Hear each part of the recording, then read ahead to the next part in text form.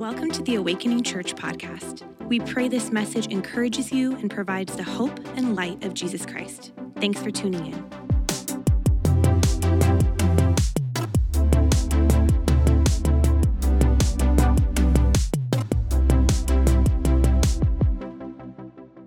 Good morning, Awakening family.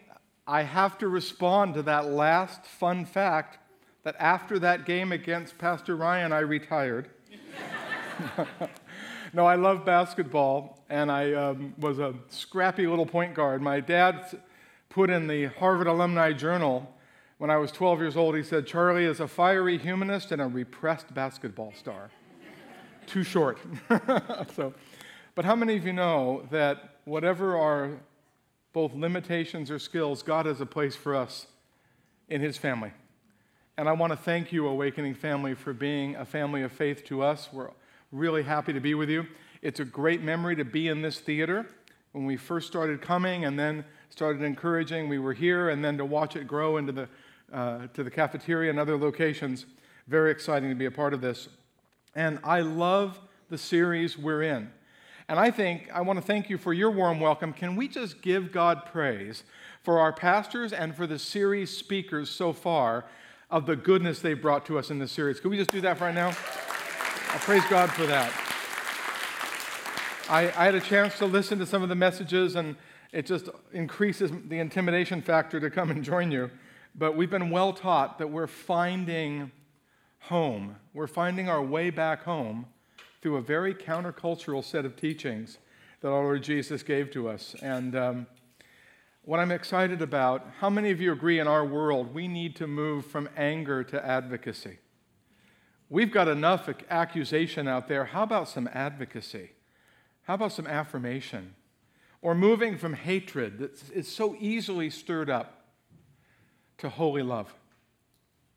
I want to thank you for embodying that today. And then, am I the only one that reacts at times to what I read or see or hear online? Or am I the only one? There are people that open their mouth and I have a reaction. By the way, it's not always sanctified. And we're going to be talking about the pure in heart today. How do we move from reaction to real righteousness? Not self-righteousness. And so this is an important series that we're in. And the other thing I want to just remind you of is Matthew's gospel itself is pretty amazing. The opening chapter of Matthew, you might remember this when you've heard a Christmas message. Jesus is called Emmanuel. That means, help me out, God with us. Or as Dale Bruner says, the with us God. I really like that emphasis. And then at the very end of the book, Jesus says to his followers, I'm going to be with you always to the end of the age. Matthew is a book of the presence of Jesus and the authority of Jesus. And then he organizes the teachings of Jesus in an extraordinary fashion. This Sermon on the Mount is a beautifully crafted set of chapters, and these Beatitudes from the lips of our Lord, brought by Matthew, really help us see a different way of living. And I want to remind us that these Beatitudes fit together. The blessed follower of Jesus, that wonderful word makarios, to be congratulated, happy, blessed, joyful, exuberant. The first and the last Beatitude fit together. It's a beautiful structure. Blessed are the poor in spirit and those persecuted for righteousness, for theirs is the kingdom of heaven. How many of you know it's okay to be persecuted for obedience but not obnoxiousness? Big difference, right? But blessed are you when you are challenged. But are you humble? And then blessed are those that mourn, the mournful. They're mourning over both life and sin. But also, blessed are the peacemakers. You know, I have friends over the years who declared to me, I'm called by God to agitate. And I said, well, there are moments that we need to raise consciousness, moments we need to expose things that need to be changed. But how many of you know agitation that never stops never goes anywhere? How many of you know we need more peacemaking? We need more women and men engaged in bringing reconciliation and shalom and comfort and help. And then Jesus puts together the meek and the pure in heart, and today we're going to look at the pure in heart. And as we find out, meek is this unbelievable self-emptying, this beautiful sense of the absence of self-centeredness, the absence of focus on ourselves and humility, and then the pure in heart. And the meek inherit the earth, and the pure in heart have their eyes transformed to be able to see God in ways they wouldn't otherwise. And then he says, blessed are those who hunger and thirst for righteousness, for they'll be filled, and the merciful, for they'll obtain mercy. So this beautiful set of Beatitudes, these are starting points for our walk with God, and they're attributes that we're always working on as well. So today, we want to look at purity of heart. So why don't you just help me, and let's say the verse together, just to kind of remind our minds. Blessed are the pure in heart, for they shall see God. Can we do it again? Blessed are the pure in heart, for they shall see God. The great Danish philosopher Søren Kierkegaard in the 19th century was coming up against a lot of hypocrisy, religiosity, a church that was stale. And he wrote a little book in preparation for the cross and for Easter called Purity of Heart is to Will One Thing. The title is profound, the book is profound, but the sentence alone is enough to meditate on. Lord, how can I be at a point where I'm not double-minded, where I'm not conflicted inside? Peter Kreeft is a great philosopher from Boston College, and he said the pure heart means a single heart, a heart in which only one desire lives, and that's love.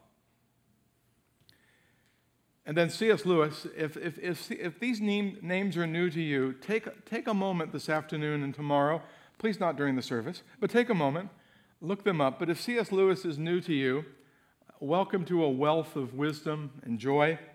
It's safe to tell the pure in heart that they shall see God, for only the pure in heart want to. Do we want to see God as God, or humans that we are, rebels that we are at times, do we want to sort of manufacture a deity to our own liking? And so a pure heart challenges us to go a step further. And I'm grateful that God can be at work. So what is a pure heart? Well, it's both a process and a state of purification. So blessed are the pure in heart. It's who we are to be. But it also, the text there implies that there's an ongoing surgery in the soul. There's an ongoing, the literal word there is catharsis. And this sense of impurities being removed, but not only something being extracted, but something being developed. I want to say that again. I think that's so important. A pure heart is not only where something is the absence of impurity or mixed motives, but it's also the presence of the motivation of love for God and for our neighbor. And the heart in the Bible is the seat of all of our inner life. Our affections, our dispositions, our emotions, our intentions. It's where our thoughts start and begin to be ordered. And so when Jesus is calling us to this, what a process he's calling to us. What a beautiful thing he's called us to be. I had the privilege 36 years ago of making a phone call to a church in Maryland, and a pastor named Eugene Peterson picked up the phone. And he's the translator of the Message Bible, some of you might be familiar with, a wonderful pastor to pastors. And I had a chance to go be with him and hear about his ministry and learn from him as a young pastor myself. But he said, the real job of pastors and the real job of the work of the Spirit in the life of God's people is to keep us attentive to God. Aware, attentive, thinking about how to please and respond to God. And he put it this way in the Message Bible. He said, the inside world is put right so that we can see God on the outside. Would you join with me, and could we just ask the Holy Spirit to do a work this morning in our hearts by His grace? Would you join with me in prayer? Father, in the name of Jesus, we come to you, and we come to you with hearts of love for your goodness and grace, hearts of gratitude and thanksgiving for all you've done, for who you are. And we come to you, Lord, as fragile and finite human beings, often full of feelings and too often so full of ourselves and less full of your grace at times. And so, Lord, we come to you and we offer our hearts to you today and ask that you would do a work in us. You would do a deep and lasting work in us because we've been exposed to your word. And Lord, we not only pray for ourselves, we pray for our sisters and brothers on our right and our left and in front and behind. With no judgment toward ourselves or others, only you know everything about us. We just bless one another right now with a work of the Spirit in our hearts. In Jesus' name, would you say amen? Amen. What a good God. What do you say we go to lunch now? I think we're done. Well, let me share a couple insights that I hope will be helpful. In our hearts, the Bible gives warnings and promises that we just need to be alert to. And I'm just putting a few scriptures here to anchor what's behind this beatitude. In Psalm 24 and in Matthew 23, the writers tell us that we need to have clean hands and a pure heart if we're going to come before God and enjoy God. Now, just to remind our own souls here, there's no way we ever earn the right to be in God's presence. How many of you know Jesus paved that way and gives us grace to be able to enjoy God? But to enjoy God, it's hard to enjoy Him when our minds and hearts are in 100 places and divided and divisive. And so, clean hands and a pure heart. And then in Matthew, Jesus is talking to the religious leaders, and He's telling them that you appear to be pure on the outside, but inside, you've really got some problems. Now, Matthew 23 is a passage we could spend another talk on, but when I was a young pastor, I joined with Jesus. Jesus, get those hypocrites. Boy, go get them. And I was just with Jesus, right, against all those hypocrites. And then one day the Holy Spirit said, what makes you think you're not one? Lord, I'm on your side, remember? And by the way, Jesus was not coming with accusatory or condemnatory words to me. He just said, Charlie, you're equally suspect to hypocrisy. You're equally tempted by the things that I rebuked those leaders for. Bring your heart to me. Bring your heart to me. And by the way, now I join with Advocate Jesus praying for the people that are struggling. How many of you know that's a lot better than accusation? We join with him. Proverbs 4:23 and Matthew 12:34, the proverb says, above all else, guard your heart, for everything you do flows from it. And Matthew's text, the mouth declares what's in our hearts. And that doesn't mean we don't let words slip or make mistakes. It doesn't mean if we verbally fail at a moment that we're evil. It just means that this heart kind of matters. And therefore, we want to open ourselves up to God and to really let him do the work in it that he needs to do. And as I do this morning, can I just share, the last couple years have been challenging for Kathy and me. We've had some amazing blessings and ministry opportunities, and we've got an amazing growing family. I know I look 39, but my son is 39, and we love our grandkids, and we've had some wonderful times. But we've also had, am I the only one that's had people promise things and not deliver? Am I the only one that's had an expectation or two not met by institutions? Let's all smile politely. So we've had this joyful lament going on, this mixture of sweet and salt. And almost every time I go to the Lord and say, Lord, they didn't do what they said. God, when are you going to break through? And then the Holy Spirit keeps saying, while you trust me for the future, do today well. Oh, you mean I got to grade those papers? Yeah, do today well. Oh, I've got to forgive that driver. How many of you know we're sanctified as much on the Silicon Valley highways as anywhere else in the world? You see, God's working on our hearts. So let me share 4 insights that I hope will be helpful as we try to kind of unpack this and apply it together. Number 1, we need to be people of focus. Purity of heart begins with an essential focus, and it's this: our entire Christian life is a thank you to the grace of God. You see, Old or New Testament, Hebrew or Greek scriptures, the story of Israel or the story of Jesus is not a story of religious people climbing a mountain and hoping to make it to the promised land. It's a story of the grace of God delivering, making a covenant, making promises, and then asking us to say thank you. And if you're newer to faith, or maybe you're wrestling with what this Christian faith means, maybe the rules seem a little bit difficult. By the way, they are. The Bible's not unclear about things. G.K. Chesterton said, Christianity has not been tried and found wanting, it's just been found hard and rarely tried. So yeah, life isn't easy. But you know what happens? We forget that while we were rebels, He reconciled us through the cross. While we were far away, He comes near. He pursues us. And then He says, I want you to obey me. I want you to follow my ways as a thank you, not trying to earn your way. When I first heard this message as a teenager here in San Jose, not only did I respond to the grace of God, but can I just thank you, Awakening Church, for being the church? Next year will be 50 years that I've followed Jesus. And it was in a church like this where the gospel was shared, and I said yes, and then people surrounded me and cared.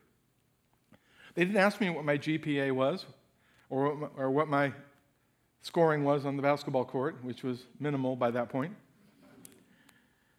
They didn't ask me what clique I was in or group I came from. They were just glad I was there. And a couple of years later, when my family went through crisis, sisters and brothers, moms and dads, grandmas and grandpas, they were all there. I had to take my maroon checked coat to the dry cleaner. Come on, you see the bell bottoms and the platform shoes? Come on.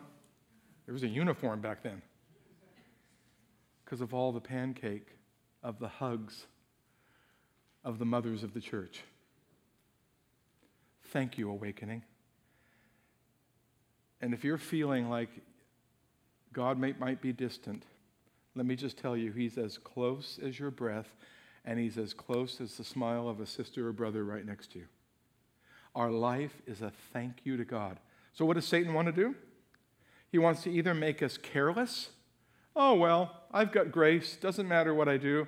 By the way, God still loves you, but it does matter what you do, because am I the only one that's experienced a few consequences of my stupidity? It does matter what we do. He loves us. Or the devil wants to make us hyper-scrupulous. Oh, I didn't get my full Bible reading in before I left home for work. I must not be blessed today. Or am I the only one that kind of checks locks 3 times? Folks, let's have the focus of a thank you to Jesus as how we shape our lives. Billy Graham puts it better than I can. It's impossible to live pure lives until we have pure hearts. Many people are trying to put the cart before the horse. Purity of motives, desires, actions to old, deceitful hearts. No wonder we've ended up with such moral failures in spite of our vaunted knowledge and psychological approaches. Guard the heart. Lord, help me to remember that I'm saying thank you to you. Number 2, can't wait for the party here. We get to celebrate our dear friend. So just a couple more points before we are blessed and respond to His presence. We need to be people of faith or faithfulness. We have to reject fatalism and fantasy. Now, I know this is an old reference because I'm an old guy, okay? But if you've ever heard of Winnie the Pooh, I think there's too many Christians with the spirit of Eeyore. Oh, well, it'll never change. it'll never work. And then there's too many people with the kind of Winnie the Pooh, it's okay. Somewhere between it's okay when it's not, or it'll never change, is faith. We must reject fatalism and fantasy. We can make real progress in purity of heart and in our life without perfectionism. How many of you know the return of Jesus is when it's all done? And until that time, until we see him face to face, God's at work. We can't go back in time and change the past, but we can repent. By the way, I'm really good at woulda, coulda, shoulda. Anybody else in the room? But we can repent. The Savior can wipe away our tears of regret, remove the burden of our sins. His atonement, his cross, allows us to leave the past behind and move forward with clean hands, a pure heart, a determination to do better. This is what the Lord has for us. He wants us to be focused on saying thank you. He wants us to have the faith that we can make progress without extremes. A third thing that I think will be encouraging to us, and I hope it will encourage your heart and your faith as we go forward, and that is this, that as we live a life of focus and as we live a life of faith, we need to be fearless, unafraid to let the Lord all the way in to do surgery. In one of C.S. Lewis's children's books called The Voyage of the Dawn Treader, there was a boy, he said, deserved his name, and it was Eustace Scrubb. Self-centered little kid, just the kind of kid that irritated you on the playground and the kind of kid that was just a problem. And his consequence was he was turned into a dragon. Well, slowly, the work of repentance happens. And then Eustace is finally ready not to be a dragon. He's finally ready to let the Christ figure, Aslan, change him back to a boy again. But here's the challenge. He has to let Aslan all the way in. And the way Lewis describes it is when Aslan's claw reached into the dragon skin, nothing had ever felt more wonderful and painful than that moment. When we're fearless, when we invite God into our hearts, it will be the most wonderful surgery, and it will be life-changing. It won't always be fun or easy, but it'll be life-changing. Because we're secure under Jesus Christ, we can let him come all the way in. How many of you are glad that he actually can heal the hurts of our past? He can actually deliver us from hurts and hang-ups and habits that impede our walk. And I'd like us to do one more pause for prayer before I bring the final point. I'd like us to bring something from our past to the Lord that's still in our minds and hearts and welcome the Holy Spirit in. Would you join me in prayer just for a few seconds? Lord, we come to you today in the name of Jesus. And Lord, there are still regrets or mistakes or even deep wounds of abuse. There are still parts of our past that impinge on our hearts today. Holy Spirit, would you come and would you mark it redeemed, forgiven, being healed and delivered? It's a process, Lord, and we submit ourselves to you. Lord, those wounding words that came to me as a young man, I bring them back to you and thank you that your words of grace overtake them. That moment of rejection or abuse we bring to you, and we thank you that the counsel and encouragement and help that you're bringing through others and bringing by your Spirit helps us live a hopeful future. Lord, we bring that past moment to you, and we declare that our identity and our hope is in your grace. In Jesus' name, would you say amen again? Amen. As we're fearless before the Lord, I love what Sunday Adela says, that no matter how little it might seem, if you're doing whatever you're doing it for the Lord, and you're doing it with a pure heart, it's no longer a waste of time. Finally, number 4, it's great to have focus, it's great to have faith, it's great to have an openness, a fearlessness to God's work, but we need to do this with friendships. Purity of heart is a personal thing, but our personal growth doesn't happen in isolation. We walk in humility. We walk in community, learning to have critical minds but not critical spirits, learning to think deeply and wisely, and at the same time become innocent again in our hearts. This is the wonderful paradoxical power of Jesus, that we're called to think with greater maturity, to provoke one another to love and good works, to encourage us. I had a Sunday school teacher who was a very well-known business person in the Silicon Valley, and he was a very good communicator. 4 times a year, he would have a speech coach anonymously listen in on a Sunday school class and critique what he did in order to get better. By the way, please give me praise afterwards. Don't critique. No. But I'm saying this because I want to admire the humility. This guy had been teaching for 30 years, and he still wanted to get better. But friendships help us. They encourage us. They challenge us. By the way, there's some here, you can even feel anonymous in a crowd. Please know there will be a friend in this community that will walk with you. They may not have all the answers. There may be other people that will help. But no one needs to feel alone. What does Satan try to do? He wants us to be isolated or proud. He wants us to think we don't need anybody. That terrible Frank Sinatra song, I Did It My Way. Oh, what an awful song. You know what our song is? We're learning to do it His way together. That's our song. But I think Mark Hart's correct. Love is messy. Love involves hardship, demands patience, requires forgiveness, tests maturity, strain friendship, challenge priorities, refine character, ignite the heart, unleash the soul. Love is not something you sing about, it's the reason you sing. Love is not something you write about, it's the reason we write.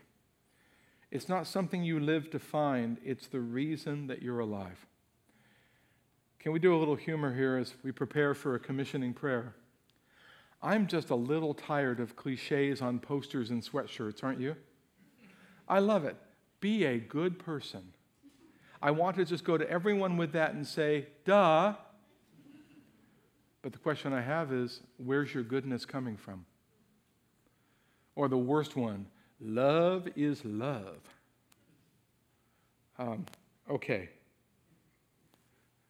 White is blanco. I mean, what do you... gray is gris in French. I mean, no, love. The love that sent Christ to the cross for us. The love that created space-time in the first place. The love that has protected us and carried us. That love is seeking the highest good of another person. And that's why our friendships are so important. They provoke us to have our motives and our methods do well. In a world of idolatry, we need to serve God on God's terms, not create a God that serves our terms. In a world of immorality, we need to aspire for the virtues of Jesus Christ, not reduce virtue to niceness. In a world of injustice, anybody aware that there are some injustices in the world? You're all saying, you're going, yeah, right at my workplace. And there are. God calls us to do justice and love mercy and walk humbly with God. And as the worship team comes and we prepare to respond to God, we prepare for saying yes to Christ to work in our hearts, I'd like you to receive a commissioning prayer and a benediction that I trust will be a blessing as we seek to be pure in heart. Would you bow your heads with me? Thank you, Lord. Awakening Church, may we be commissioned to live focused lives of gratitude, honoring God with our obedience, loving Him because He first loved us. And Lord, we ask now as we receive this benediction that you would help us grow in gratitude for grace, grow in a thank you for undeserved mercy. Awakening Church, in the name of Jesus Christ, would you receive the call to faithfulness? Receive the call to grow and to progress in holiness and maturity. Lord, we ask in Jesus' name that you would keep us from laziness and legalism. Keep us from no expectations and from perfectionism, and allow us to grow in grace together. Examine our hearts. See if there's any way in us that needs to be changed. And we come to you in humility and thank you. It's a sign of your love that you want us to grow.